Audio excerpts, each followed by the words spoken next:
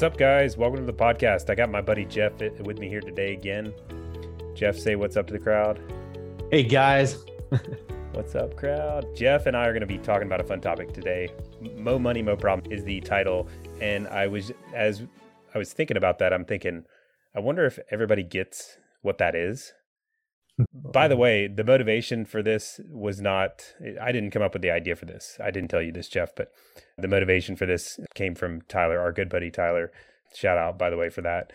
Appreciate it. But I've made the joke about maybe some of our audience wouldn't know what we were talking about with Mo Money, Mo Problems. And Tyler was like, well, who are you talking to? Like 15-year-olds? And I was thinking about it. I'm like, is that when was it? I thought it was further back than that. When was Notorious B.I.G. a big deal?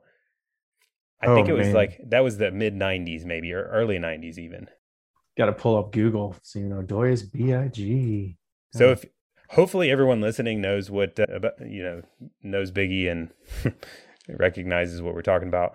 But for those that don't, he had a popular song called Mo Money, Mo Problems. And it was, I think, back in the early 90s. Yeah, he passed away in 97, so had to have been before then. That's going back a ways. Yep. They say he passed away. Just kidding. Yeah, that's always a rumor with the artists. Right. But anyway, so we're going to be talking Mo Money, Mo Problems.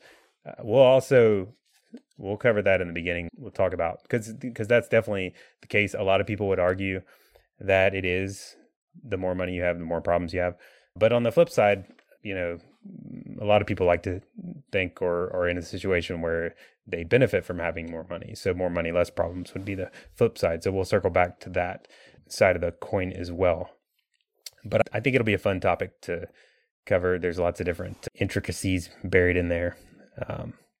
So anyway, we'll start with Mo Money, Mo Problems. Well, first of all, before we get into this, I'm curious, Jeff, do you have a stance on whether you think it's for most people money causes more problems, or do you think for most people money causes less problems? And you have to answer first before I say my answer. Oh boy. So for most people, does more money cause more problems?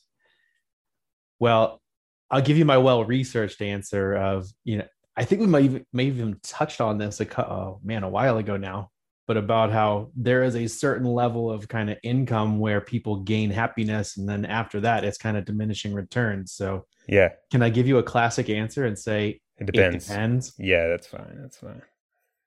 But I would say in my mind, though, I think of the average person would think that more money is going to be less problems. Yeah. It's going to solve things they want. I think it depends on how you define. So my answer would be, it depends on how you define problems. So I have it depends answer as well, but I think it's dependent on what you consider problems. So for example, having like lots of houses and lots of cars and lots of stuff and lots of temptations you're kind of giving way in your life too. A lot of people would consider that like awesome, but a lot of other people would consider that like problematic. So I think it depends on what you define as like the ideal life. So, but I take the stance. I'm glad we have the same answer. It depends. So that's what makes it interesting. Great minds think alike, or at least narcissistic ones do. Mediocre minds think alike. That's true. The average would also think alike. That would be kind of the definition of average, right? Yeah. Good. Wow. All right. Good talk. So, all right. Mo Money, Mo Problems. So I think, so what are the big kind of arguments that it would, in fact, be that more money would cause more problems? Or maybe what are those problems that would associate with having, that you would associate with having more money? I think organization is a big one.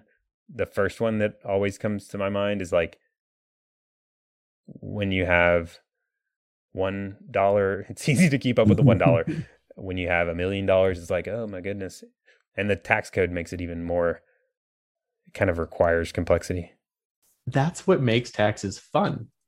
Or not fun. It depends on how you define it. But anyway, I think maybe kind of I frame this. First of all, I kind of go back and look at what was life like before I really started doing any saving, or, basically think back to like right out of college or when you were first married. Like, I don't know about you, Daniel, but I didn't spend much because I didn't have much.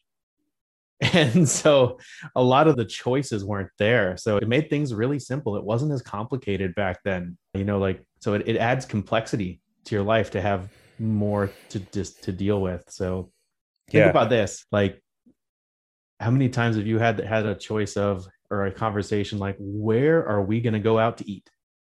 And how many turns has that taken, even just with a real small decision of where are we going to go eat? Yeah. Well, when I didn't have any money, that was a real easy decision because the choice was, well, we can't go out to eat, so we're going to stay home and eat. Yeah. So let's look in the fridge. Yeah, let's look ramen noodles it is. And so maybe that's a little bit extreme, but it kind of frames it in my mind that adding money to life adds more complexity, and complexity makes things more difficult, kind of by definition. Not necessarily worse, but more difficult. Yeah, that's a good example. I have we redid our kitchen. I'm trying to think how long, maybe 5 or 6 years ago. And I was not involved in the decision making, all the stuff you have to pick, and there's a million things you have to pick. But it kind of reminded me of all the decisions. There's a bajillion decisions. And also, it's a lot more stuff that can kind of go wrong. So what I was thinking about is just recently the microwave blew up. And it turns out that the thing's like a $1,900 microwave. It's a oven/microwave, and there's a perfect size that has to fit into it, and it's complicated. It's just like complicated. I'm like, man, there's an argument. Maybe it would be nice to just have a simple old microwave like I had in college that really never broke, but if it did, it was like a $30 microwave. Exactly. But yet I have a complicated microwave, and does that provide more problems or less problems, or more happiness or less happiness? I don't know. But that's just kind of a, specific example that comes to mind. You can definitely go down that route of like, I got all these choices now. So depending on how you make those choices. Yeah. And I don't think anybody would necessarily, well, not maybe anybody, but they would say, oh, I wish I just didn't have any choices. But it is still that each one of those choices and each thing you add to your life is another plate that you got to kind of spin and keep going and make decisions on later too. So yeah, people don't say I'd rather have less choices, and they also don't say I'd rather have less money, because they're kind of interrelated, I guess. More money, more choices. Organizing, though, is also, I guess, going back to the lots of accounts, and when you have lots of money, that's always something that comes to mind. I think I was talking with Tyler about this too, is we had talked about unclaimed assets being a thing. I think he maybe didn't realize that was a thing, or maybe didn't realize how big of a thing it was. But there's tons and tons of money in unclaimed assets, and the states hang on to those. And so that's just the classic definition. So what happens is you have an asset that is not claimed for a certain period of time. Depending on the state, they claim it back because it's just considered an unclaimed asset. And you can go on the state's websites and look to see if you have unclaimed assets. But each state has lots and lots of money of unclaimed assets. And so when you have like one account, you're not going to have unclaimed assets. You have one checking account or something. Like, I'm sure I didn't like lose money in college like that. But when you have like 75 different accounts and IRAs and 401ks and 529s and 15 checking accounts and 75 credit cards, and I mean, that's prone. Hey, the state can have any of my credit cards they want. But yeah, the credit cards are not a big deal. But what about temptation? That's another big one. Yeah, so temptation then with more money, then I think this probably goes back to just a classic, talk about lifestyle and how, as we see things that we want, we start, we have the ability to get them, add those things to our life, and it starts to become something that you're committed to. Because I think as you look at life, and you've probably run across research on this too, but the idea of it hurts a lot more. We dislike pain a lot more than we like the same amount of pleasure. And so once we've added something to our life and kind of committed to that, it hurts a lot more to even think about getting rid of it than it would to, you know, add it in the first place. So it's something we start to be committed to. And the temptation to add is something that it's really easy to add, really hard to take away. And so it starts to add these things we're committed to, and everything we're committed to takes time. I think a lot of times we talk about maybe debt as being something that robs from the future, like that takes our time and takes our time to pay it off. But even just owning things, like if you went to my basement and saw all the free stuff that I got from my dad, like he had all kinds of tools, but like, so this stuff cost me nothing. He passed away and anything I wanted was there, right? Table saws, this, that, whatever. But now it's stuff that by the way, I'm not that handy. So yeah, I'm like, do you use this? Yeah, I know. If you are I don't think listening that's a to good this, idea. Daniel's got a very perplexed look. He's like,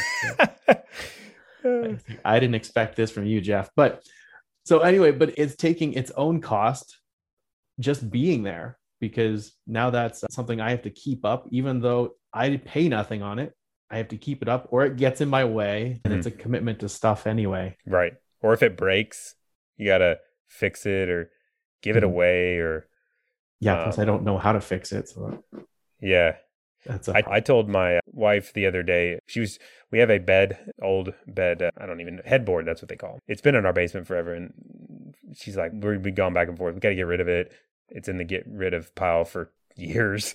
And then finally she sold it on Facebook or something like that. She was going to sell it.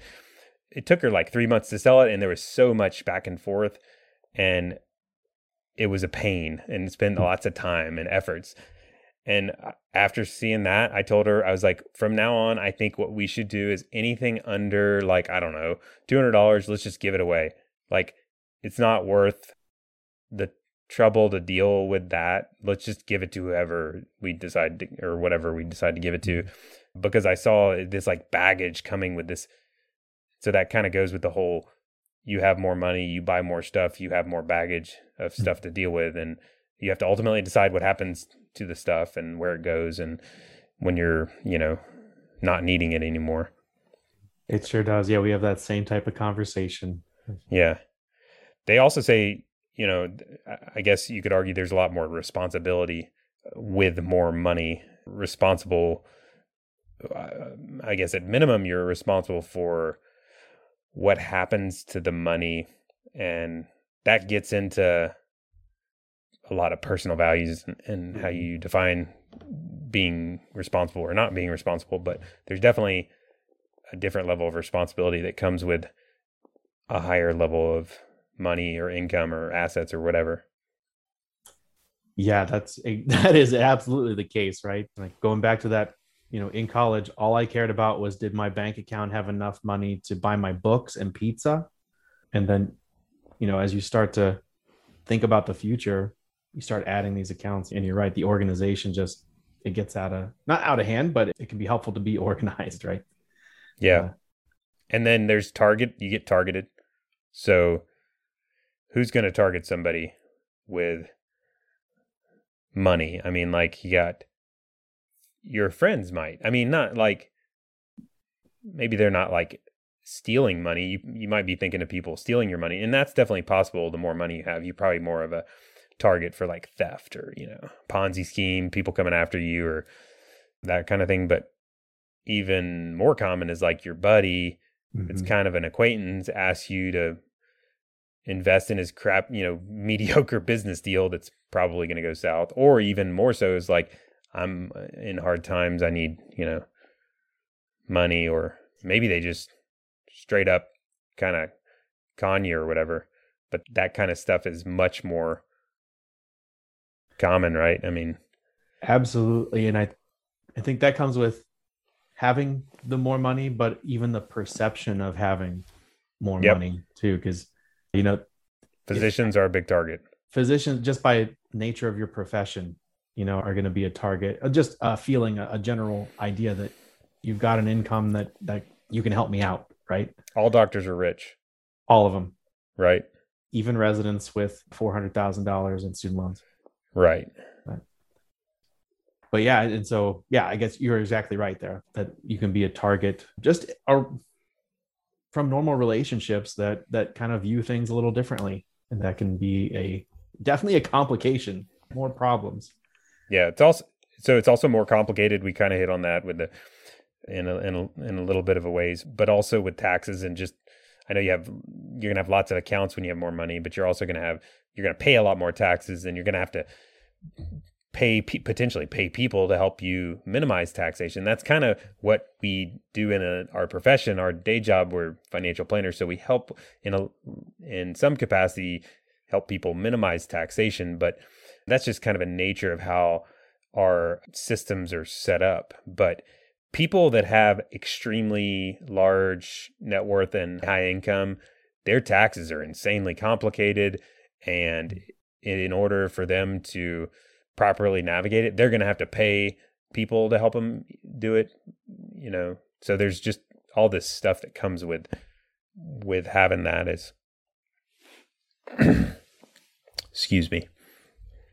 And then you get people involved too when you have more money, right? So the average person with considerable money, even people with a pretty good income, more likely to hire house cleaning, mow the grass, maybe a nanny. You outsource stuff more often. You hire financial planners. I mean, you hire accountants. You hire people and pay people for services more often than lower income. And that can be good, but it also is just something else you have to deal with, because you have to deal with people and making sure they're doing their job.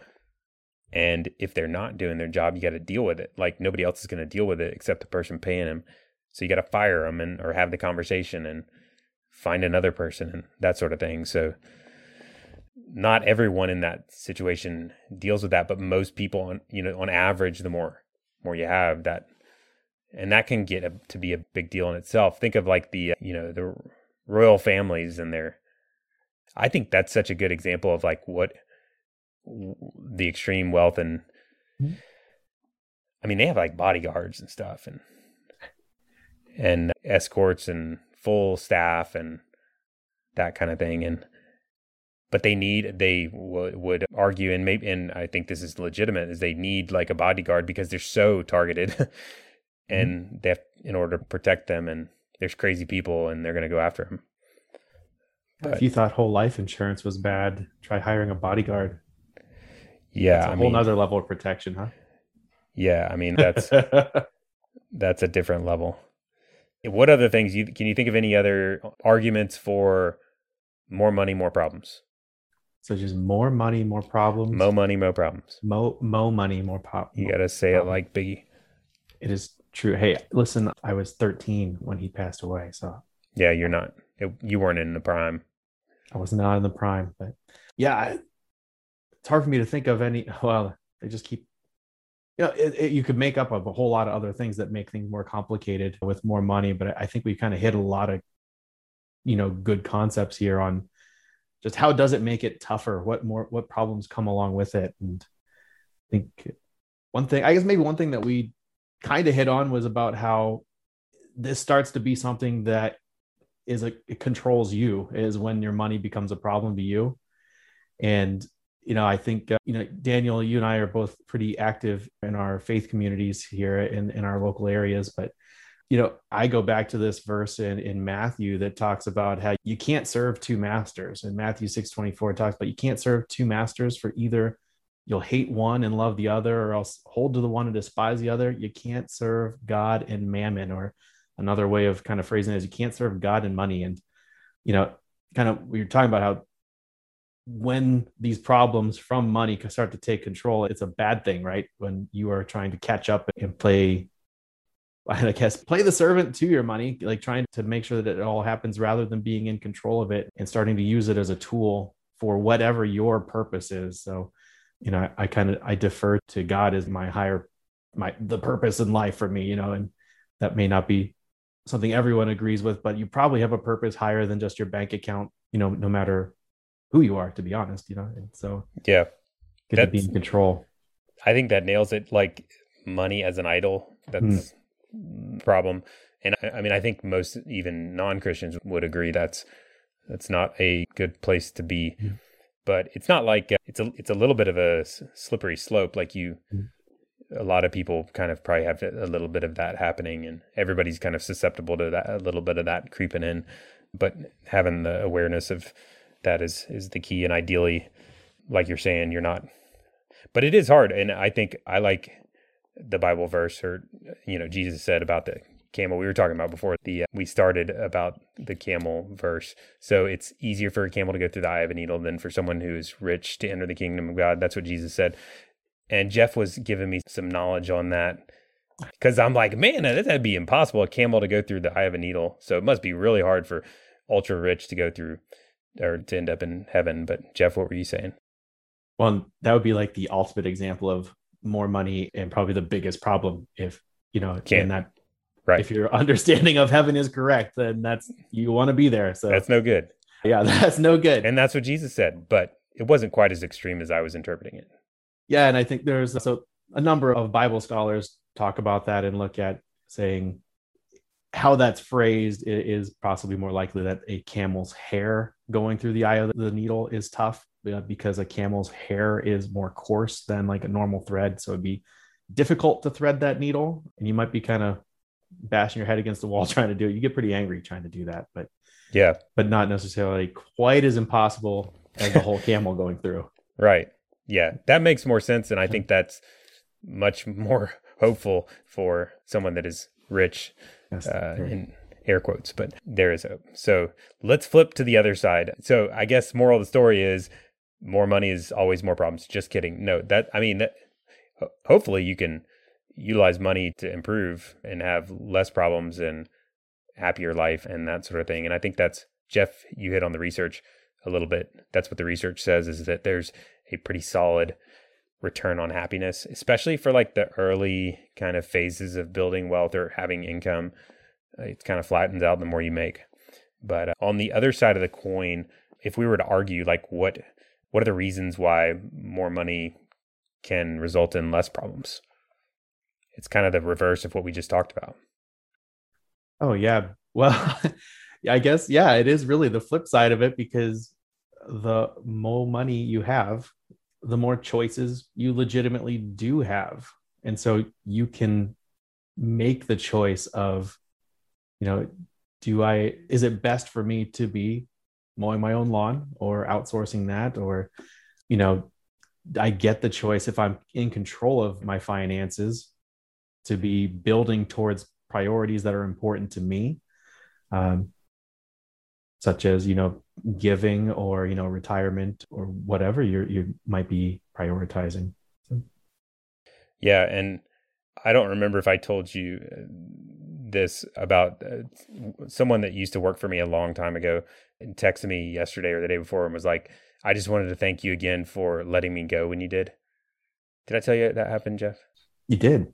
Yeah. So that to me is just, it made me feel good about that, but I could totally see it going the other direction. So he was working in my business and worked for me for a while. Really good guy, but it was pretty obvious that he was not in the right, he wasn't on the right seat, basically not a good fit for the position. And so I kind of saw that, and the easy route would have been to let it play out. And I could totally see him staying forever because he's just a good guy, and, but it just wasn't a good position for him. And so I decided to tell him that, and ultimately he left and we parted ways. But that's what I think of as like a decision point that only happened because my business had done well and I had the choice, but it could easily, go two different directions. And I feel that helped, put me in a better position, but I can totally see that other side of the coin. I could see that from an employer standpoint. That would be tough to make that call, I think. And yeah, but definitely, it happens with it happens with the household employees too. Like you have someone, especially like if they're taking care of your children or something, like say it's a nanny, and that's a nice choice to have, if you have the resources to be able to do that. But say that they're, not doing things right, or they're just not as involved, and you feel like it's just a bad fit.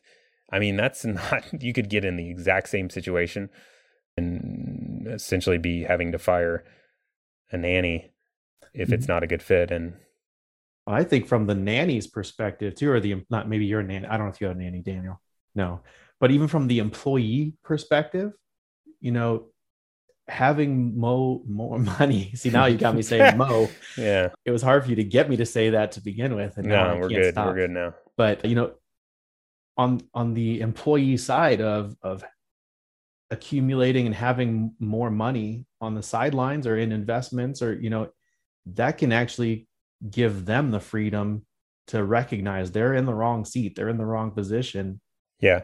And feel confident to move on to what is a better position or a better fit for. So, and that's probably better for everybody when everybody has that level of confidence. In the fire community, I think they call that FU money, which I won't spell that out, but yeah, you probably figure that one out. Bleep that out.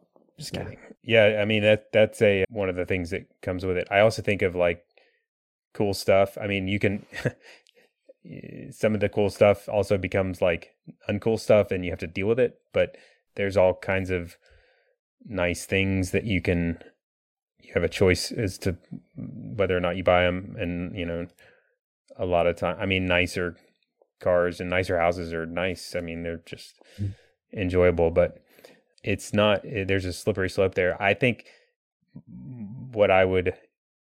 that's more of a slippery slope than like experiences. So experiences, I think, is another blessing of having wealth and money, is you can utilize those resources to put yourself and your family or whoever in like just this experience that's really impactful, and that's priceless. I don't think you can put you can put a dollar amount on it, but it's very impactful, and you would not have that choice.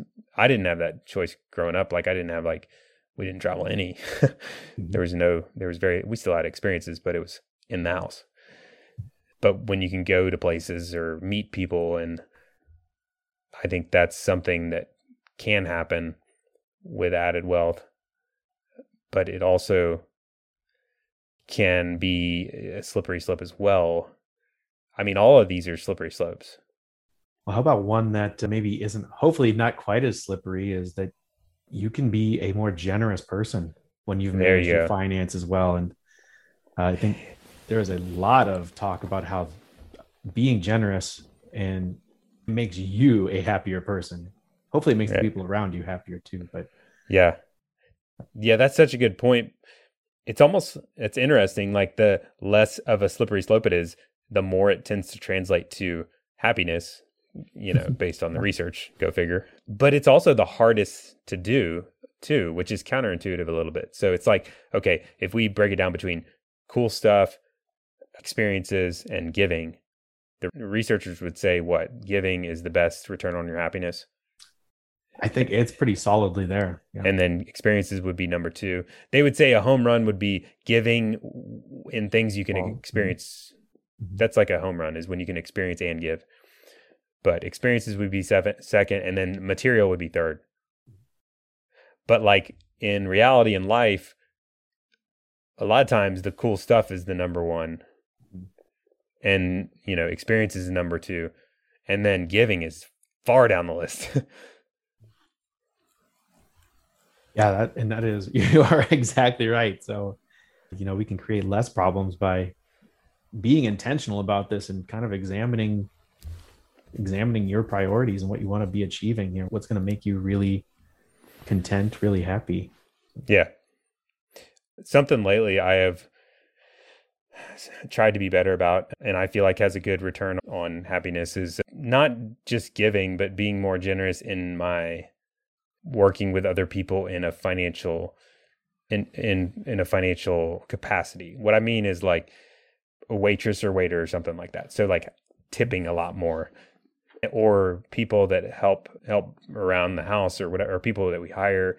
Like I've always historically been like super cheap. So I'm the type that's like gonna be skimpy on the tip, unfortunately, or fortunately, I don't know. But I've tried to be better at increasing that, and because that to me is a good way to be more charitable. And then there's also a return on incentive too. So I've noticed, go figure, we're saying a lot of wise stuff here. People that you pay more tend to work harder. We had a fence put in when we bought our house, and we typically get like 3 quotes on stuff like that. And back then my philosophy was like, we're going with the lowest one of the 3. And I remember my father-in-law, he's like a wise, kind of very fiscally responsible guy. He's like, well, you need to go with the middle one because you're going to get good enough service, but it's not going to be like overpriced. And I'm like, nah, let's go with the cheap one. Went with the cheap one. Sure enough, fast forward to today, the 2 posts, the main gate, like the big old posts, have both rotted out. I don't know if it's related to that, but it's definitely falling apart. And it's only 5 years old. So paying sounds like you got me to do your post. What's that? Yeah, I know. But sometimes paying market rates or even above market rates to me is like a way has a better return on your dollar, and you can have a positive impact. But what's it come down to? I mean, I think it's about going back to what I said at the beginning. For me, I feel like it's about how you define happiness, because that's a problem. Problem is unhappy. So to me, it's about how you define happiness and whether or not it's moving you forward towards that or away from that. Yeah. And so I get, you mentioned that in our day jobs here, we are financial planners, and what we just explore there are these ideas of goals that we're moving towards. And not that those don't change, because it seems like they inevitably do. Oh yeah, they always do. As you get closer to them, your ideas of or maybe not your ideas, but just your understanding of what is really making you tick changes. But having those goals in place, whatever they are that you're working towards, can help you to prioritize, how you're organizing the rest of this so that it's not in control of you, but you're making progress on the things that you like. Yeah. What about time? More money, more problems, I guess, or more money, less problems. You can buy time with more money. Yeah. And I think so. That's where, the idea that you had here about all these, it takes more relationships to outsource some things, but you can, buy some of this time, some of these items that you would normally look at. You mentioned mowing the grass, doing a remodel, help with the kids, whatever it is that, it gets you more time to do the things that you prioritize or need to do. And yeah. Any other examples you can think of, arguments for we're not doing as good on the less problems side? I don't think. Yeah, it must be true. More money, more problems. I mean, he was on to something. I mean, it's not as easy as it seems, I think. I would be curious what ultra wealthy, I've definitely heard ultra wealthy people say that, like the equivalent to what we're talking about, that it is more problems than they really thought it was going to be. But have you ever talked to people about that, Jeff?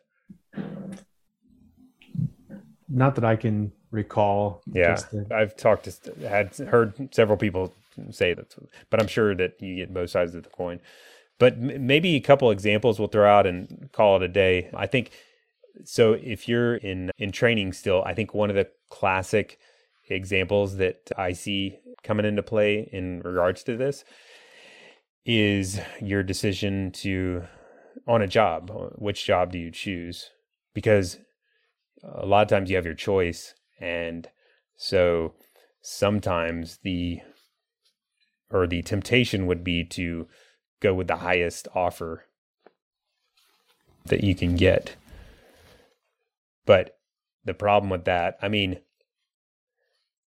and this goes back to like money, is money your idol? So if money's driving the ship, you're going to choose the highest offer possible. But the problem with that is that whole priorities thing. And your priorities might be a little bit out of order, or your money might be at the top of the priority list, which is going to translate to probably more problems, because if your odds are the job that's the highest paying may not be as desirable. The location, it may be like way further away from your family. It might not fit some of the other areas that you value. You might be moving away from your friends.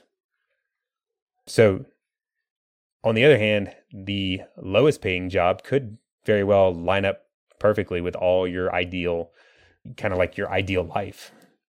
So I would always lean towards the lower paying job in that kind of extreme scenario, because you can't put a price on having, your friends and your family and being in a good location and that sort of thing. There's a reason why cost of living is higher in certain areas. Now, sometimes that's over the top, but can you think of any other examples that come to mind, Jeff, that are just big decision points?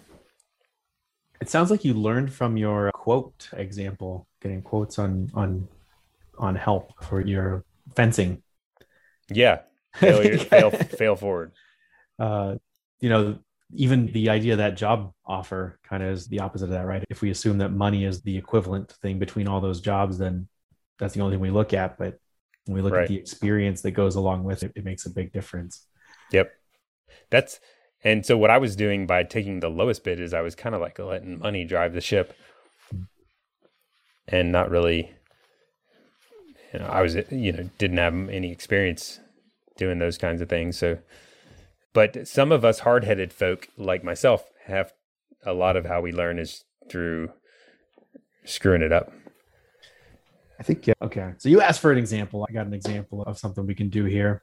And I think one thing is to not unnecessarily complicate your finances as you build wealth. That's an excellent one. Feel free to, take it slow on adding new things that you need to dive into from an investment standpoint. Yep. Prioritize the easy stuff first and know what you want to get into, whether that's, so just keep it simple as long as you can. And then if you really have to make it more complicated, dive into that. Yeah, that's such a good point. I think a lot of people have too many checking accounts, too many credit cards, too many IRAs, even too many old 401ks, when they could just have one of each. Have you been looking at my accounts? Yeah. Too many IRAs.